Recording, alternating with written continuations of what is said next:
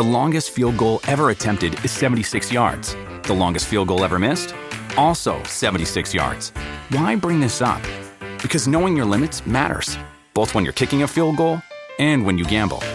Betting more than you're comfortable with is like trying a 70-yard field goal. It probably won't go well. So set a limit when you gamble and stick to it. Want more helpful tips like this? Go to keepitfunohio.com for games, quizzes, and lots of ways to keep your gambling from getting out of hand. What does motion sound like? With Kizikans free shoes, it sounds a little something like this. Experience the magic of motion. Get a free pair of socks with your first order at kizik.com/socks. We've been getting accountability all wrong in the compliance industry. It's not a set of tasks. It's a way of thinking, and it has to come from the heart as well as the head. On Accountability, the Heart of Compliance, Tom Fox and Sam Silverstein dig into what accountability means to the corporate compliance function and business organizations, and most significantly, how to make it an integral part of your culture. Accountability, the Heart of Compliance is a production of the Compliance Podcast Network. Hello, everyone. This is Tom Fox, back again with Sam Silverstein for another episode. This is part 3 of our 3-part series on accountability and Boeing. Today, we're going to take a look at stakeholders outside the company. In Boeing's case, this means the flying public. It means the U.S. economy. It means the regulators who approve aeronautical engines and planes and jets, specifically the 737 MAX. Sam, as a lawyer, one of the things that's disheartened me the most is the games Boeing has played with the regulators in this case.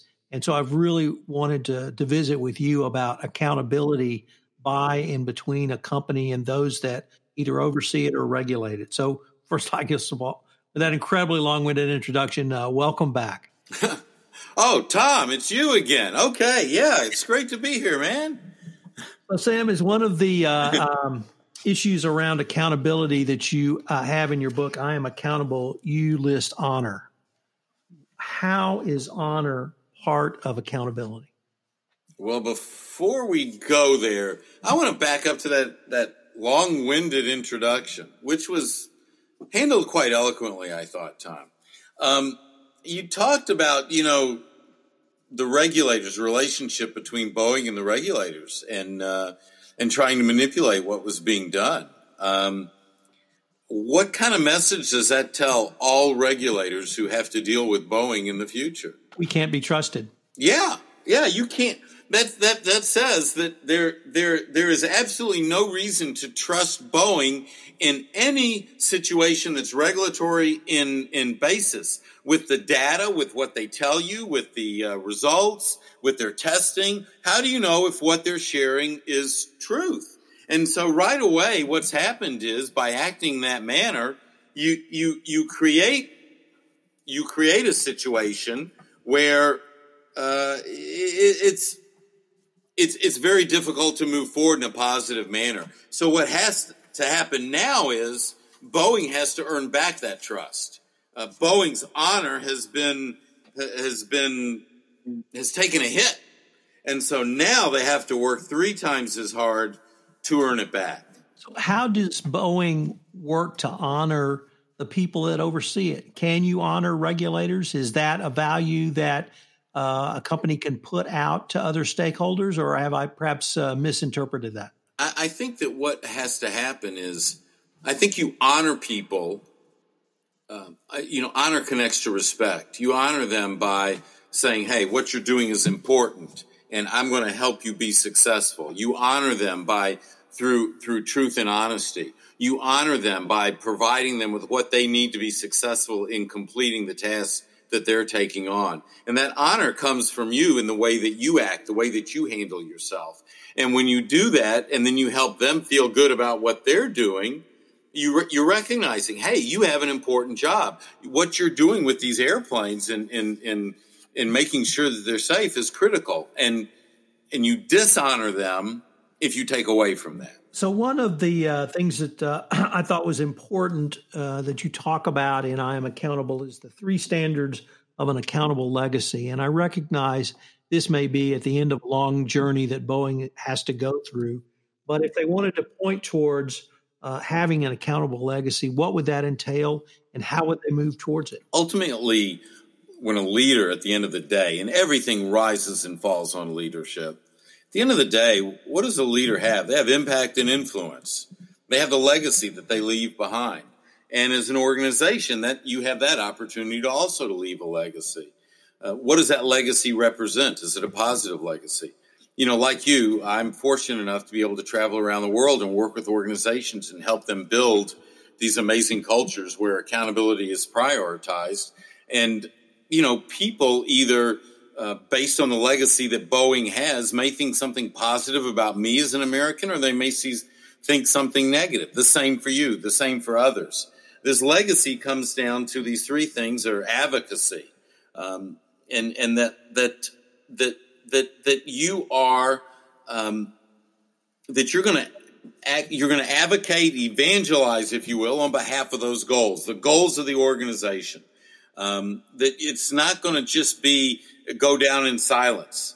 And access, that the benefits of the legacy have to be accessible to all people, and whether they're you or whether you know them or they're people in the future. Legacy, the access for the legacy of Boeing could be employees that come to work there 20 years from now, and then equity, which means that it's designed and administered fairly. And so what happens is it doesn't matter where you are on the organizational chart. It doesn't matter what you look like. It doesn't matter what your education is, but you have equal and fair access to the benefits, to the good name, to what it is that organization stands for.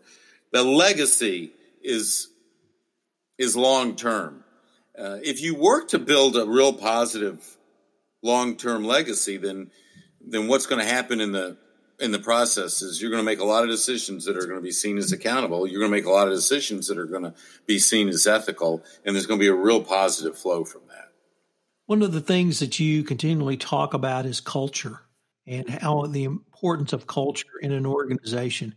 How can a company think through the issue of culture, but think through it in terms of their stakeholders who may sit outside the company, as with many of us, the flying public, for Boeing, and how they should think about us in terms of their culture? You know, it's an interesting question because I see a lot of companies that focus on their customers, but they don't focus on their people.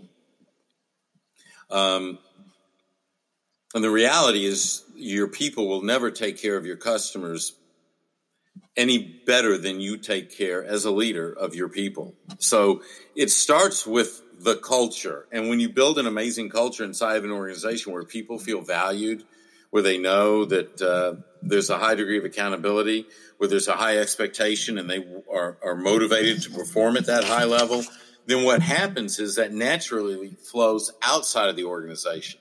The organization becomes known for the culture, and people like you and me get treated a certain way because of that culture. I was dealing with an executive today, and one of their values is respect. Now, I see that very often. It's a positive value. It's very common. There was not a narrative. It didn't explain what it meant. I didn't know what he meant by respect. I'm sure while we probably could define it in both positive ways, his definition might be different from mine. But they have a problem in that they want their people to respect their customers, but the people aren't getting respect. So I said, you need to rewrite the value. And the value is to say respect. There's no need to respect people inside the organization, but you damn well better respect the people outside the organization because that's what they're living. It doesn't work that way. The culture that's built inside the organization not only will envelop the people in the organization, but will reach out to the customers and touch them as well. When you build a great culture in an organization, then what happens is all stakeholders, and you notice I said stakeholders, not shareholders, all stakeholders are impacted in a positive way, whether they're the employees, whether they're the suppliers, whether they're the customers, or whether they are the community that organization is also working hard to make a difference in. how does a company like Boeing, or in another podcast, we started to talk about the following: how does Boeing change a culture with a workforce that is very technically focused? They're engineers, they're aeronautical engineers. Boeing is the only company or the largest manufacturer of airplanes in America. So there's a pretty small sample pool for them to make changes. And you talked about some of the ways Boeing could do so. They could maybe partner with universities to start the discussion about accountability in universities and colleges. They could then continue that discussion in industry trade groups. How would you help Boeing think through that set of stakeholders? Well, and if they want to partner with those universities and they want to get on the ground floor teaching ethics and accountability, then they should bring you and I into the conversation. We should be part of that conversation, designing it with the universities. That's just a side thought that I had, Tom. But here's the thing. The challenge, when you say, well, there's a limited pool, that's just an excuse. That's just an excuse. I can't control that. What I can control is what can I control? Well, I can get together with university and say, I want to hire 1,000 people this year in the space and aeronautics. Are you training them? Do you have the students? Do we need to help you support this training at these universities? What do we have to do to create that? And then you tell your people, hey, this is the standard we're going to live by in this organization. And if you choose not to live by this standard, that's fine, but you're going to have to go work someplace else. And then you start making those hard decisions. And, it's kind of like I was working up in South Dakota, and there was a construction company, and he said, it's real easy for you to say if someone's not living the values that we should fire them, but unemployment up here is zero, and it's almost impossible to find somebody that knows what they're doing to come to work. And then there's a home builder out of Lubbock, Texas, where unemployment is essentially it's zero. And every time they run an ad, they have between 40 and 100 applicants for that job. And I forget what the number is, but a high degree of the people they don't hire because of their skill set in the construction industry. They hire them because they fit the culture of the organization, and they teach them what they need to teach them. And so the fact that somebody may say, well, there's a limited pool to hire from, that's an excuse. If you want to build a company around a high standard of ethics, a high standard of accountability, you want to have an amazing culture, and you have people that don't fit in that culture, if they won't come around to it, I guarantee you, if you build the culture, you will attract more great people than you know what to do with. You just have to have the faith and believe that it's going to happen that way. And if you don't, then what happens is you're just saying, okay, our culture is going to be crappy till the end of time. And you're predetermining your destiny either way in this equation. I'm not really convicted to that opinion, am I, Tom? Not at all. But unfortunately, we're near the end of our time. This has been a fascinating exploration. Sam, thank you so much for giving your thoughts on Boeing. My pleasure. Thank you, Tom. See you next time. Thanks for joining us for this episode of Accountability, the Heart of Compliance. If you enjoyed the episode, make sure to subscribe and leave a review. This podcast is a part of the C-Suite Radio Network. For more top business podcasts, visit c-suiteradio.com.